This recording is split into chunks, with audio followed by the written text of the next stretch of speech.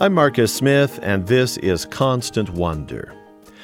You know, the British suffered quite a defeat, they say, at Yorktown, the last major land battle of the American Revolution. At least that's the memo I got. And General Charles Cornwallis's decisive loss there to George Washington, that was a bit of a black eye for England, they say. And the Brits did not suffer another black eye that ugly, some say, until a major military defeat in 1916. Where were the British on that occasion? Well, they were near Baghdad. The event called the Siege of Kut. Kut is a place in modern-day Iraq. And after 5 months of relentless shelling, dwindling rations, failed rescue operations, the British raised a white flag to their enemies, the Ottomans. 33,000 Allied troops perished, and then there were prisoners of war, of course.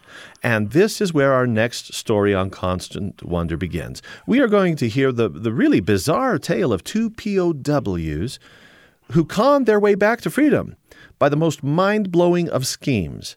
Harry Jones and Cedric Hill are at the heart of this story, and the best person to tell the tale is our next guest, Margalit Fox. I want to tell you about her. She's been a senior writer in the New York Times' celebrated obituary news department. She's written front-page public send-offs for some of the leading cultural figures of our era. Today, we are going to be talking about her book, The Confidence Men, How Two Prisoners of War Engineered the Most Remarkable Escape in History. She's on the line with us now. Margalit Fox, welcome to our show. Thank you so much, Marcus. You know, there is a genre styled true crime. And I just laughed out loud when I saw that your book, The Confidence Men, has been pegged by some crazy book vendor named Amazon as fitting in the true crime genre. That doesn't seem like it's right on target to me. Well, it's hard to classify this whale of a true story. Some booksellers classify it as true crime. Some also classify it more narrowly, and I think more accurately, as hoaxes and deceptions. And what's so extraordinary about this story is that it is indeed one of the only known examples in world history of a con game used for good instead of ill. Yeah, that's what I was hoping to get to right there, because as soon as you hear about con men, you're thinking criminals, but these are POWs. No, and I normally deplore the term elevator pitch because it's so glib, but it serves our purposes masterfully for a moment to get us into the story and to get us where my head was when I first encountered this tale a couple of years ago. If I were to give the elevator pitch of The Confidence Men to an editor or a Hollywood producer, it would go exactly like this. In the depths of World War I, two handsome young British officers escaped from a remote Turkish POW camp by means of a Ouija board. Any editor to whom I pitched that would think I was off my rocker, yet that is exactly what happened. Yeah, the Ouija board is part of the story, but there's so much more. The facets of what these men were capable of doing in terms of deception is really extraordinary. We got to start at the beginning, though. Here they are in a part of the world where neither of them come from. One of them's from Australia. Which one was that?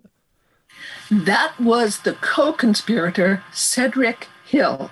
The primary architect of the hoax was a brilliant Welsh-born young lawyer. He'd been a barrister in civilian life, named Elias Henry Jones, known as Harry Jones.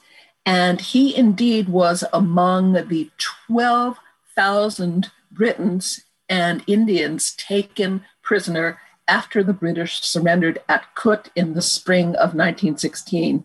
And as you mentioned, there were several failed attempts to relieve the men at Kut with fresh troops and supplies. All were turned back. And so there were indeed 33,000 casualties on the British side, where casualty means, of course, killed or wounded, and something like 9,000 on the Ottoman side. It was just a devastating siege in which the British were pinned down in this little town on a peninsula that Ottoman troops quickly sealed off and bottlenecked, pinned down, shelled, shot, and starving to death for 5 full months.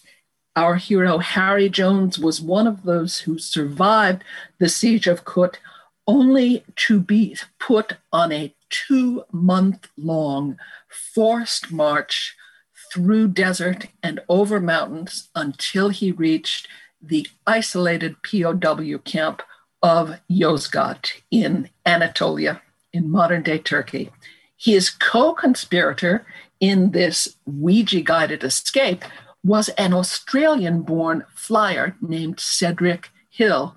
What's so fascinating about Hill is military aviation was so new. The airplane had only been around for about a decade when World War I broke out, that Hill, who had dreamed of learning to fly since he was a youth, was not able to enlist in his native Australia.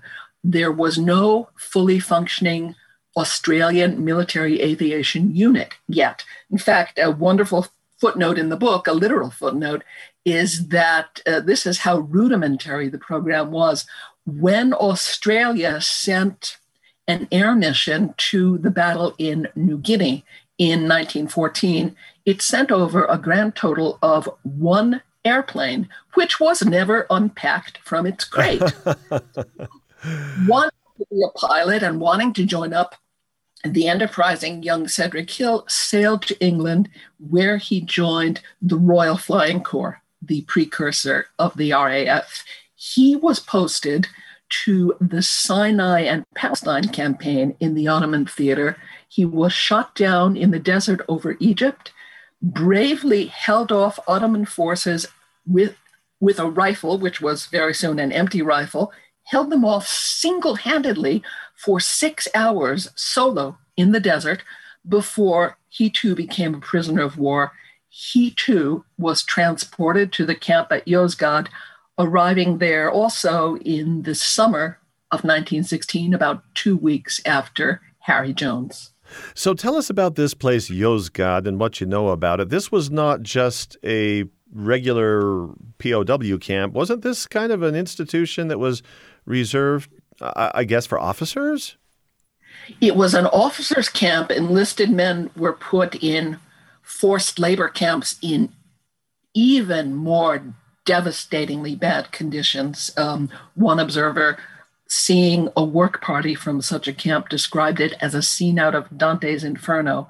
So Jones and Hill were very lucky. They were both very junior officers, second lieutenants, or lieutenants, as they would say in their countries, but that at least allowed them to be dispatched to an officers' camp where conditions were somewhat better.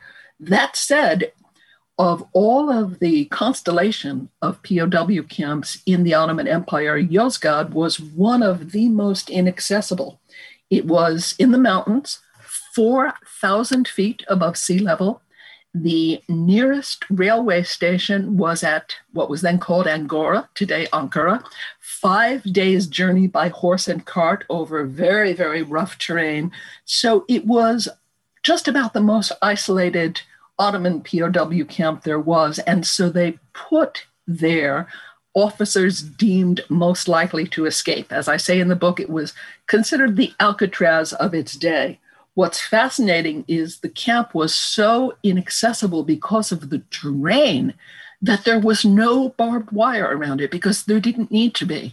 Prisoners were hemmed in first by jagged mountains, second by the Anatolian desert around, and third, if by some miracle somebody did manage to escape, the countryside was said to be teeming with cutthroat brigands. Many were deserters from the Ottoman army who would basically say, stand to deliver, and you give them your purse and they might cut your throat anyway. So all of these things kept the prisoners voluntarily inside the camp. But there was something more, something even worse, more concerning that prevented flight. That was by orders of the camp's iron-fisted commandant.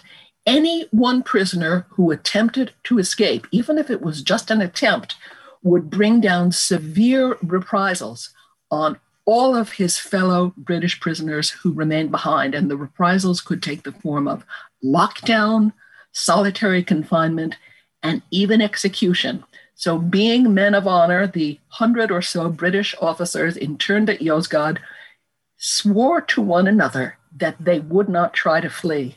And yet many, including our heroes, Jones and Hill, dreamed of liberty. So the urgent problem was how to attain freedom without compromising their countrymen.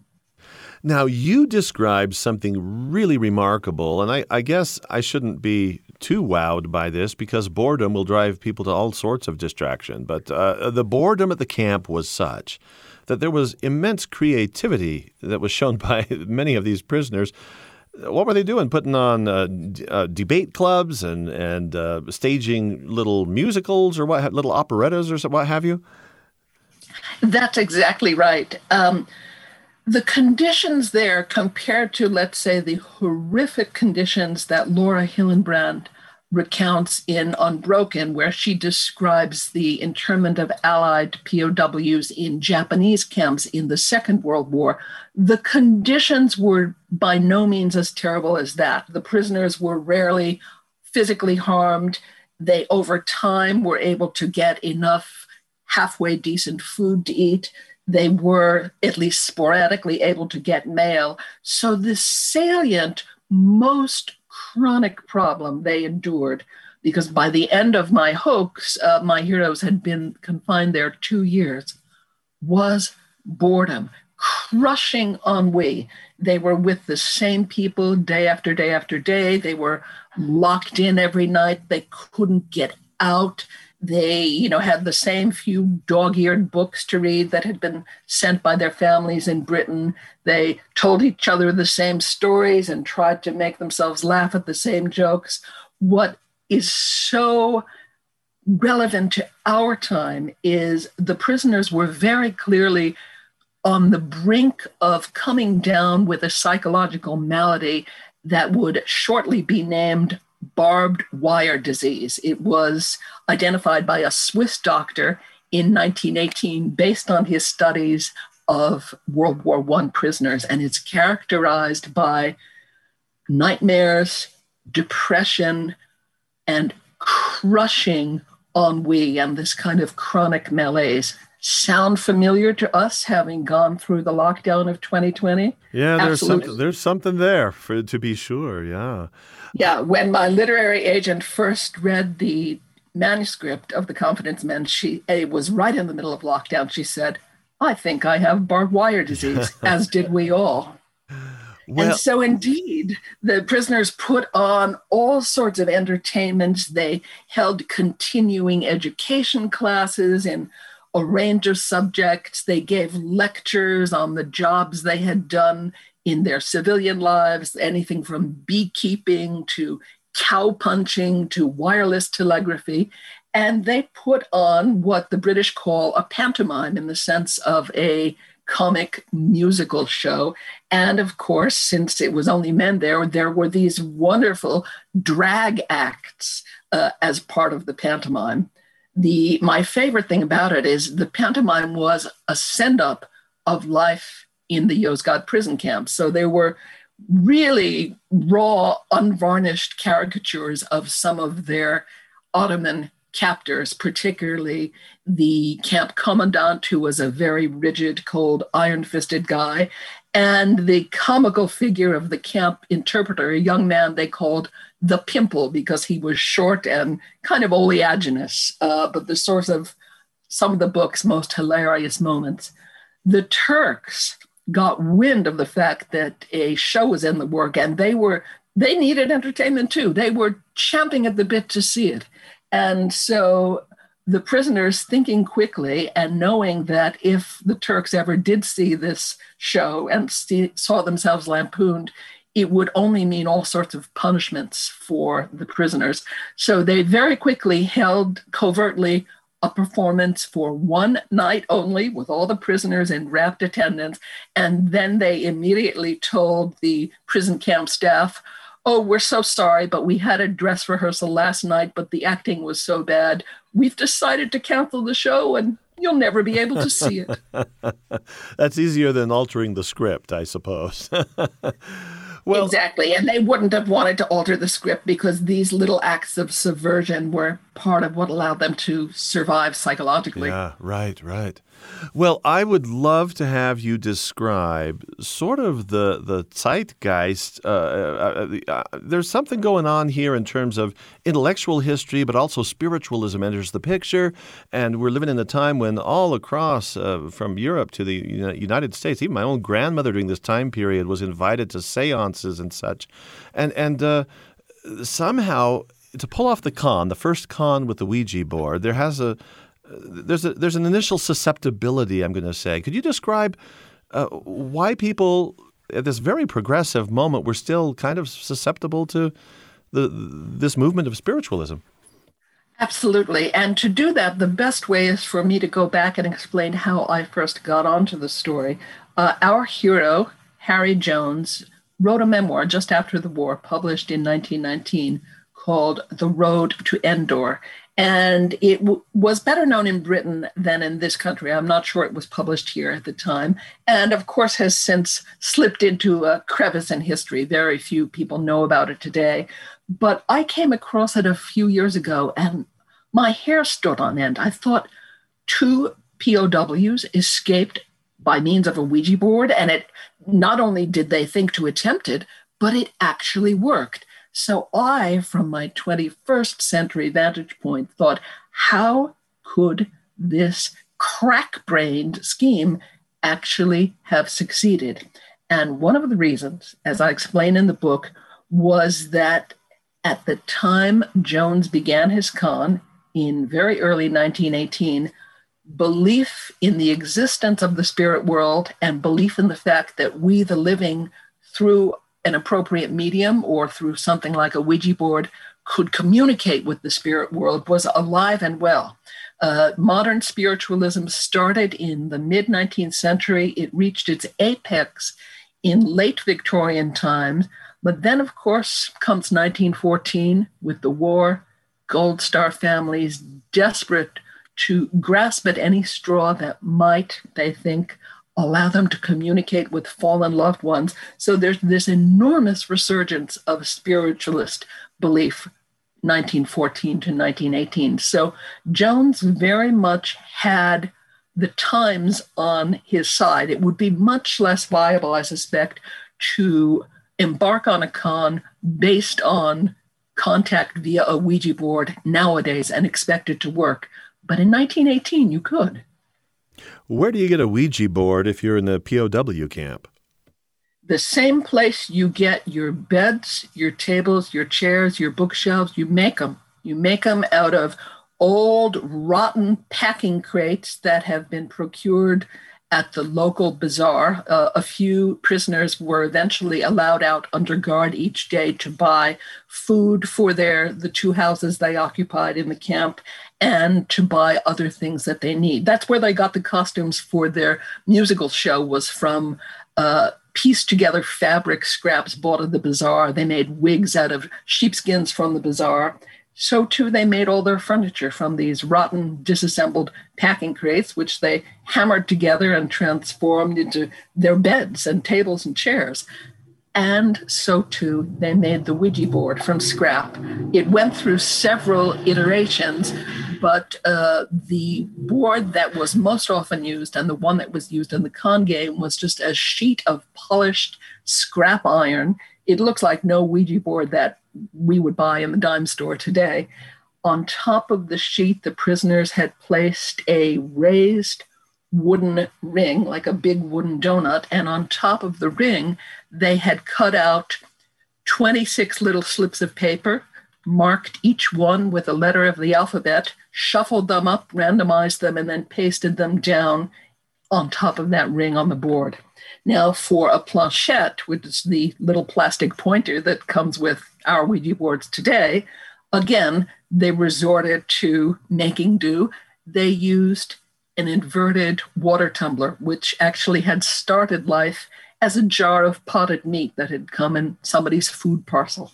Yeah, the ingenuity there is just tremendous, and from the stories of the performances and putting on satirical plays and what have you, all of this, it's a surreal environment to be in the first place, and I guess under the circumstances, even the guards might be under the sway of some of this. They're going to have a little bit of boredom on their hands too. Absolutely. The wartime privations that affected the prisoners equally affected the Ottoman prison camp staff, the Ottoman villagers in the surrounding communities. Everybody was hard up. Everybody was bereft. Everybody was dealing with the stresses of being in a terrible war that seemed to be dragging on with no end.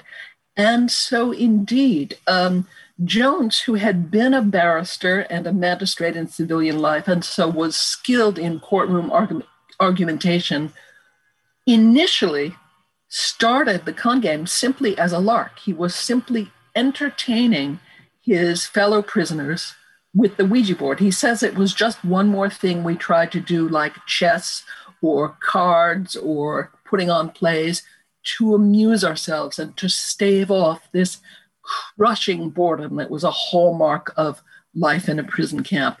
He started that, and only later, because of a chance remark by one of those captors, did Jones think, aha, maybe this innocent evening entertainment can be transformed into something more if I can foment belief in the spirit world among not only my fellow captives, but also our captors. Maybe, just maybe, it will be my ticket to freedom, as indeed it was. We're going to get into how this con game unfolded after a short break. We are visiting with Margalit Fox and talking about her book, The Confidence Men, How Two Prisoners of War Engineered the Most Remarkable Escape in History. Constant Wonder continues in a moment. I'm Marcus Smith. Thanks for listening to Constant Wonder. Margalit Fox is with us. She's author of The Confidence Men, How Two Prisoners of War Engineered the Most Remarkable Escape in History.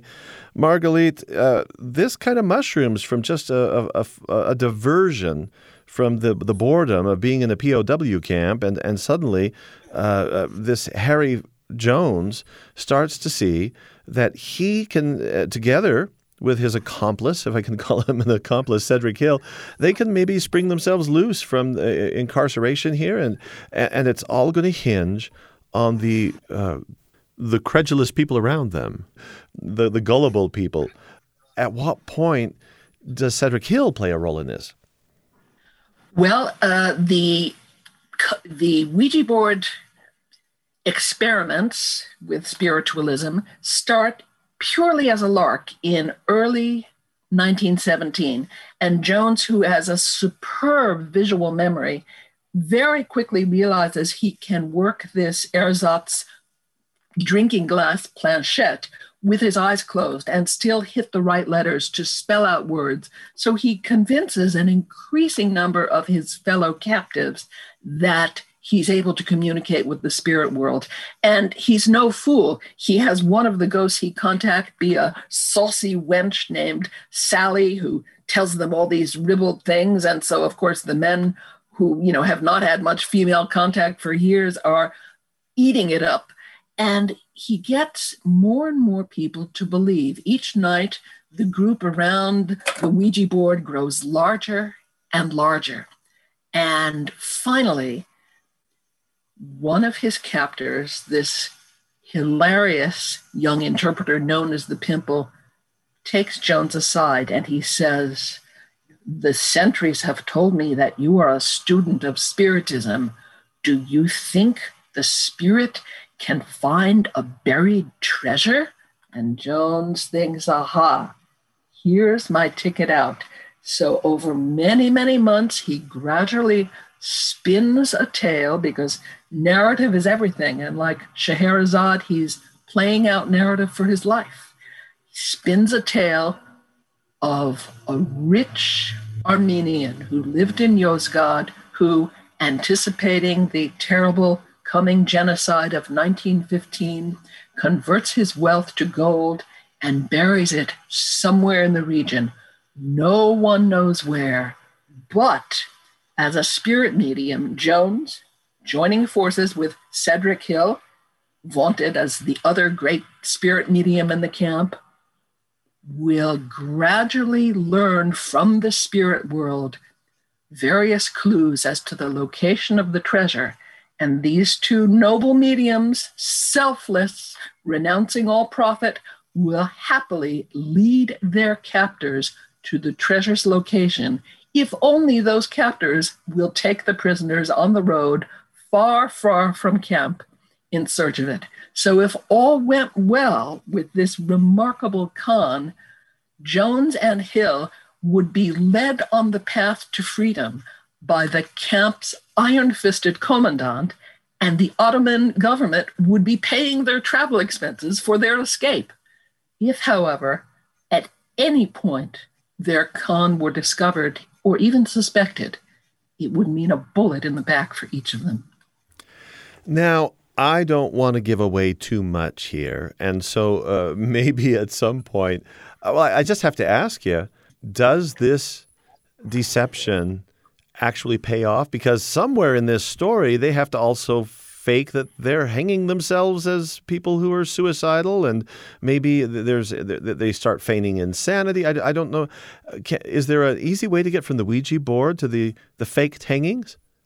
Well, here's what I love. I'm a sucker for caper films, things like the Ocean's 11 movies. And if you think about the plot of a caper film, everything is planned out to the letter. The robbers know when the watchman makes his rounds. They know the combination to the safe. They know what time the street is going to be empty. But then at the 11th hour, something always goes wrong. The getaway car gets parked in or gets a flat tire, because if that didn't happen, there'd be no drama. And in this real life story, exactly the same thing happens. Just as the buried treasure con game is on the eve of success, and they are literally poised not only to have their captors lead them out of Yozgad, but to actually kidnap those captors, get a boat, sail to join the British forces in Cyprus, and turn their bound and gagged captors over to the British. Everything goes south. They are inadvertently betrayed. Something goes horribly wrong. They have to revert to Plan B. And Plan B involves Jones and Hills getting themselves admitted to a mental hospital in Constantinople, then the capital, Istanbul today, where if they can convince some of the foremost psychiatrists in Eastern Europe that they have actually lost their minds, there is the slender chance that they would be repatriated to Britain in an official exchange of sick prisoners. So that is the much darker turn that the story takes 2/3 of the way through. Do they actually risk their very own lives in trying to stage suicide attempts? They absolutely do. As their captors are transporting them to the mental hospital, which again, because of the infrastructure there, wartime conditions, is a journey of many, many, many days by cart and foot and rail, they realize that to make themselves convincing as madmen, because repatriation is absolutely contingent on their being admitted to the psychiatric hospital, they had better stage a suicide attempt with witnesses present on the road. So one night on the road to Constantinople, Jones and Hill, in the presence of the pimple who is accompanying them as translator, and two of their guards, actually hang themselves. As they say, we were going to hang ourselves within limits. But if you hang yourself within limits, a fraction of a second can convert your sham suicide into the real thing. It's very dark and very terrifying, but in Jones's later recounting, also darkly funny. So I want to retrace a few steps here. Back in the camp at Yozgad, they actually convinced the Pimple and whoever else is there in power there. They convinced them that they're mentally ill, and this is how they get on the road to Constantinople, and then they have to just sort of buttress that thesis of their insanity with a sham suicide. Correct. As strange as that sounds, you have nailed it. Right. It's just one of those old, the Ouija board plot explodes, you have to suddenly make yourself crazy and hang yourself within limits stories. It's one of those, is it? It's same old genre. It's the usual thing. Yeah. There's a category for it on your favorite bookseller. Okay. And so once on the eve of success with the treasure hunt, which will be much easier on Jones and Hill physically, when that goes south, they realize their only hope is to get themselves admitted to the mental hospital. So they have to become convincing madmen. So as I say, this is the con within the con. It's Confidence Game Part 2. And so even before they go off on the road to the mental hospital, they don't bathe for days at a time. They force themselves not to sleep for days at a time to get a kind of deranged look in their eyes. They don't comb their hair for days at a time. They leave the room that they occupy together in a Yozgat house strewn with litter and empty tin cans and rotten food and slop pails. It looks like the Collier brothers. And so indeed, they managed to persuade first local doctors in the town of Yozgad and then their captors that they are mad, and they are thus put on the road to the Constantinople hospital, and during which time they proceed to hang themselves within limits. That's a whole new phrase for me, to hang oneself within limits. It just sounds preposterous. It sounds risky, but absolutely unscientific at the same time. I have to ask you this. This is the burning question for me. Is all of this self-reported by these two gents? Self-reported by the two gents. They both wrote memoirs, Jones's in 1919. Interestingly, the point of his book was to be a cautionary tale about how easy it was for anyone to become a spiritualist charlatan, because such people continued to prey on Gold Star families, bilking them out of their life savings on the hollow promise that they would be able to contact their fallen husbands, brothers, sons, etc. Cedric Hill wrote a memoir much later called The Spook and the Commandant, published posthumously in 1975. Those were my starting points. Happily, there are memoirs by several other prisoners who were held at Yozgad at the time, who, although they were not involved in the plot in any way and had no knowledge of the plot until after the war, Jones and Hill kept it dead secret. But they also talk about attending seances. They talk about what they later learned the con game to have been. So we had corroboration there. And we have additional corroboration of their time in the hospital from British prisoners at some of the other POW camps elsewhere in Turkey who happened to have been in that hospital at the same time. So there are all of these sources, plus just the myriad sources that I spent a year or more reading on the psychology of con games, the psychology of magic tricks. One of the reasons Cedric Hill was such a great collaborator for Jones was that he was a brilliant semi-professional magician. And so they literally use magic tricks at various points during the initial con to reinforce belief among their captors. All sorts of stuff. One of the most fascinating things I had to learn was, why does a planchette, from the Ouija board that we all bought at Woolworths when we were kids, why does it seem to move under its own steam? And there is a physiological reason for that, first identified in the mid-19th century and wonderfully studied scientifically in the late 19th century by a researcher, an American woman named Gertrude Stein. And when I read that, I thought, oh, what a funny coincidence. She has the same name as the avant-garde writer It was the avant-garde writer. As an undergraduate at Radcliffe, she was a student of the great psychologist William James, brother of Henry James. And the very first thing she ever published was a scientific paper in the 1890s on why a planchette moves when nobody is actually moving it. It seems to move by itself. So Gertrude Stein makes a cameo in this book. So you just got to tell me that at some point you said, this is a tall tale, and they have spun this yarn so beautifully, but it's just a little over the top. And is that what sent you off looking for corroboration?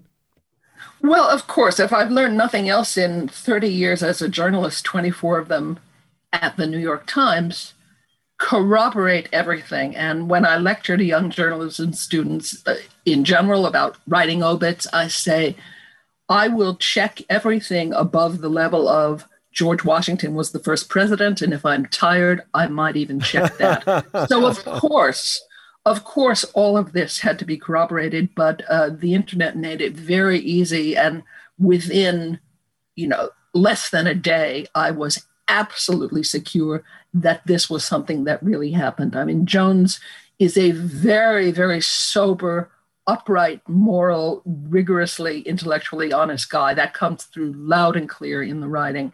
And if anything, he apparently played down some of the outlandishness of this. But his book, The Road to Endor, documents in really exhaustive detail, it's almost 400 pages, every single thing he did, because he was able to make secret transcripts of a lot of the fake seances he held for his captors, and they were eventually smuggled out of Turkey, and they became the source material for his book. So I have had and have no qualms whatsoever about the authenticity of this. They were so good at seancing, if that's the right verb there. They were so good at it that even back home after the war, there were people of their acquaintance who they could not disabuse of the notion that they were spiritual mediums. Mediums, right, spirit guys. There we go.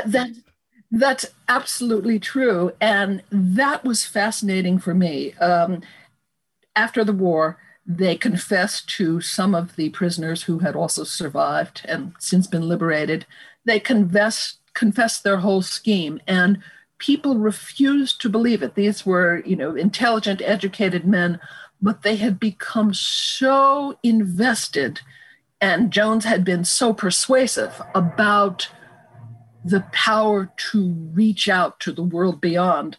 They really didn't want to be disabused of that. And that was interesting to me because one of the two central questions that I set out to answer, broader questions beyond how could this scheme have worked, was what allows a master manipulator, be he a seance guy or a modern day advertiser, a modern day political demagogue, a cult leader, what allows him to foment and sustain belief over a mass of people, and correspondingly, what makes that mass of people persist in believing ideas that are demonstrably false and persist in believing those ideas in the face of thundering counter evidence. And it goes without saying that the answers to those questions are very, very relevant for some of the false beliefs that have been abroad in the land in our own time. Yeah, I was going to say, you're onto something here that really matters to us today.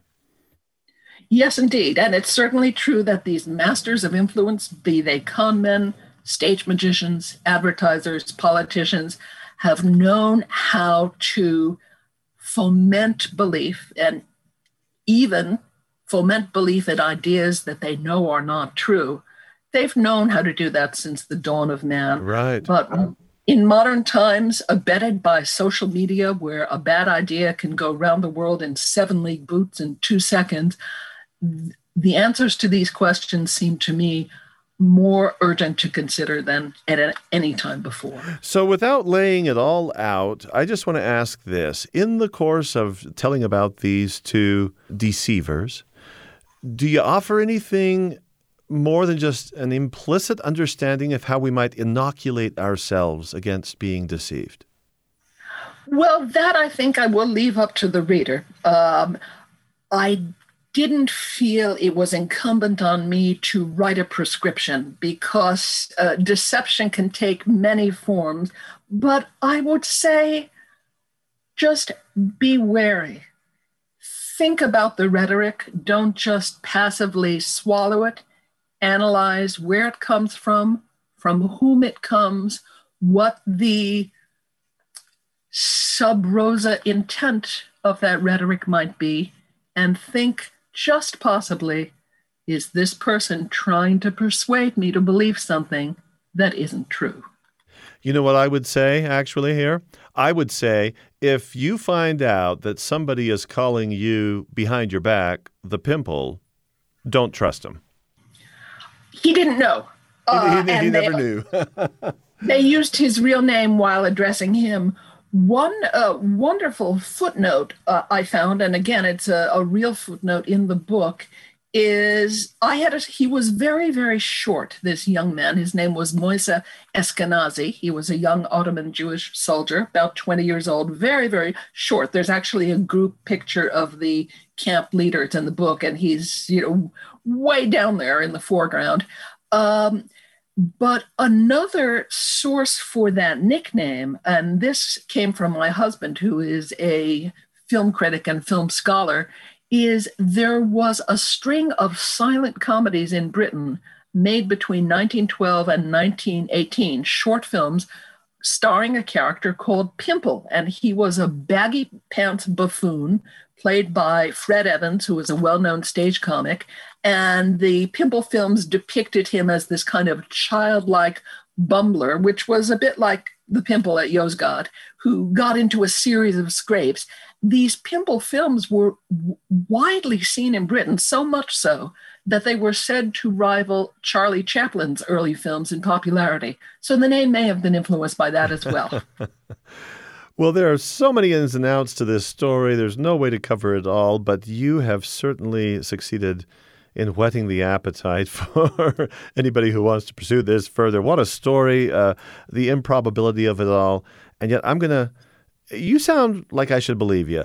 You sound like that you're leveling with me that these two men told their story accurately. You even said they downplayed it. That's hard to believe, but wow, what a story.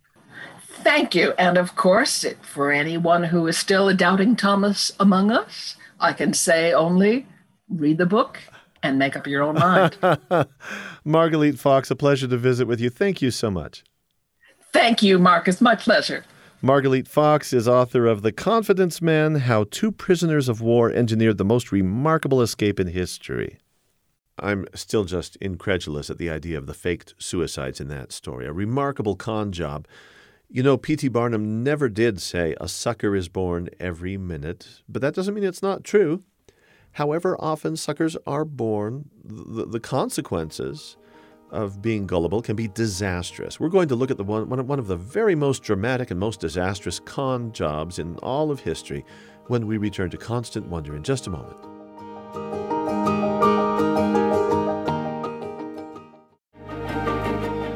I'm Marcus Smith. You're listening to Constant Wonder. We just heard about an elaborate hoax by two English POWs that sprang them loose from prison in Turkey. They played on the greed of their captors. Why are great con artists so persuasive? I put that question to Maria Konnikova. She is author of The Confidence Game: Why We Fall for It Every Time. I want you to hear a highlight of our conversation. It centers on one of the most notorious and deadly cons in history, perpetuated by a pecunious Scotsman by the name of Gregor MacGregor. So for this, we need to go back in time about 100 years to 1822. We have a Scottish man, Gregor MacGregor, who makes an announcement. He says that he is actually a prince. Well, he calls it a cazique of a new land called Poitiers, and that Poitiers is located in Honduras. And this land is just absolutely incredible. The fertility is just unparalleled. The water, so refreshing, so wonderful. The opportunities are just limitless to cultivate this place and to make it your own. He even says that there's gold in the riverbeds. And this is coming at a time where Scotland isn't exactly going through a period of growth. There are no Scottish colonies, and the land is not particularly fertile. So a lot of people listen to this and say, oh, wow, this sounds pretty good. And he even sweetens the deal. He says, guys, not only does this land exist, but I'm looking for people to go and colonize it. I mean, basically, it's just like literally picking up gold off of the street. That's what you're going to get if you come to Poitiers. And people listen. People are ready and willing to believe him. The timing is right. The way that he phrases it is so wonderful. And even for the skeptics among them, he has so many great things that are going to convince them.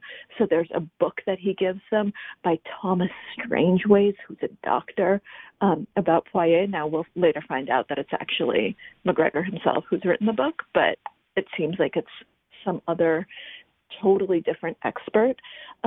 And it works. People invest money, and they don't just invest money. And he raises, by the way, the equivalent of billions today. So he raises a lot of money. And he also convinces hundreds and hundreds of people to upend their lives and to go to Poitiers to be the first explorers.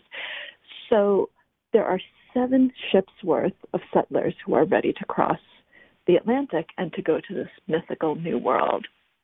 2 of them set out, the Honduras Packet and the Kennersley Castle, and they have about 250 passengers.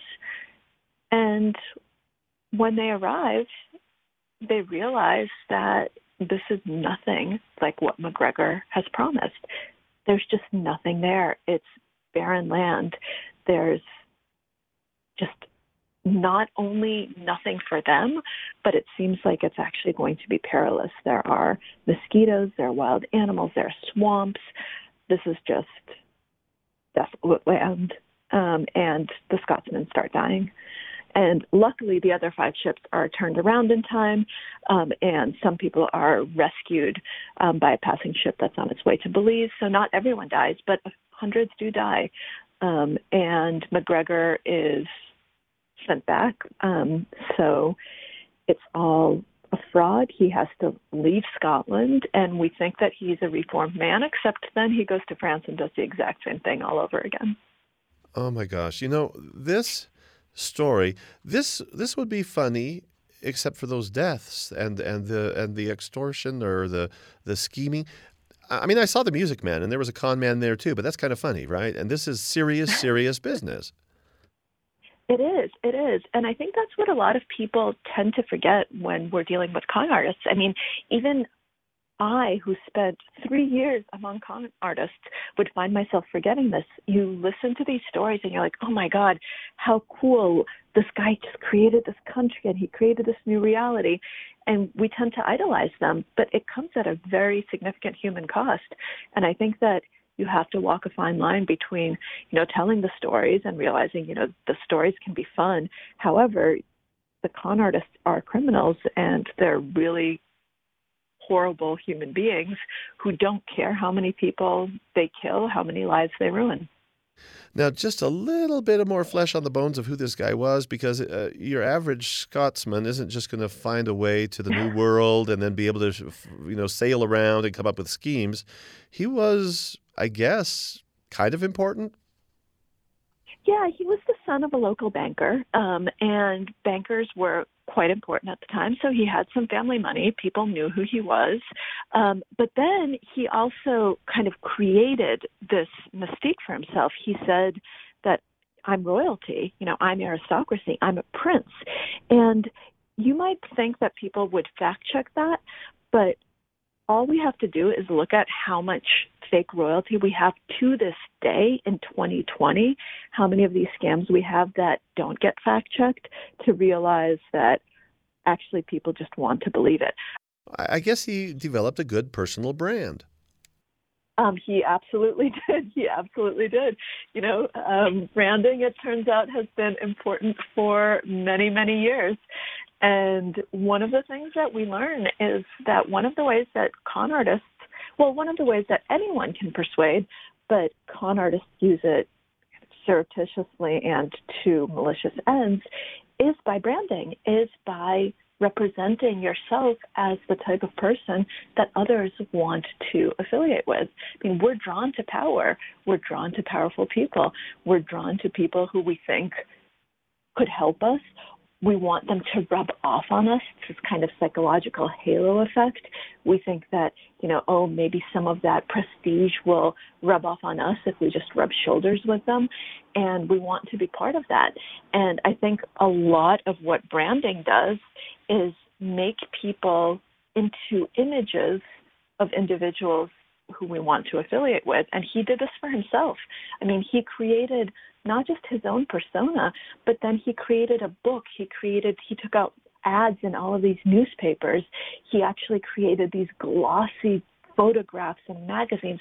I mean, he went all out. He spent a lot of money on this deception. I think he knew he was going to be able to raise a lot more money by doing that. But still, that was a pretty substantial financial outlay to make this not just plausible, but desirable. Now, with your background, understanding the psychology of how we become so vulnerable to this, before we're done, I want to talk about some of those things either to look for. We have here something of a cautionary tale, a classic story, one of the biggest stories in history, actually, if you start counting the money that he was able to amass. I just want to know, before we leave the nuts and bolts of the story behind, did he ever get his comeuppance? So he did. It ends up that France was actually much more vigilant than England. So he did this again. Not than England, than Scotland. So he did this again. He went to France, and he was able to raise a lot of money. He had another boatload of settlers ready to go. And then France had this kind of aha moment. They said, wait, all of a sudden we have all of these passport applications to a country that we've never even heard of. Let's dig into this a little bit. So they did. And they figured out that this was a con, and they threw him in jail. And then he was sent back to Edinburgh. And once he came back to Edinburgh, the original Poirier investors were really pissed off at him. And so they started pursuing him. And he had to flee once more. So he actually went to Venezuela, to Caracas, and he died there. Maria Konnikova is author of The Confidence Game, Why We Fall For It Every Time. I'm Marcus Smith. Our show is a production of BYU Radio.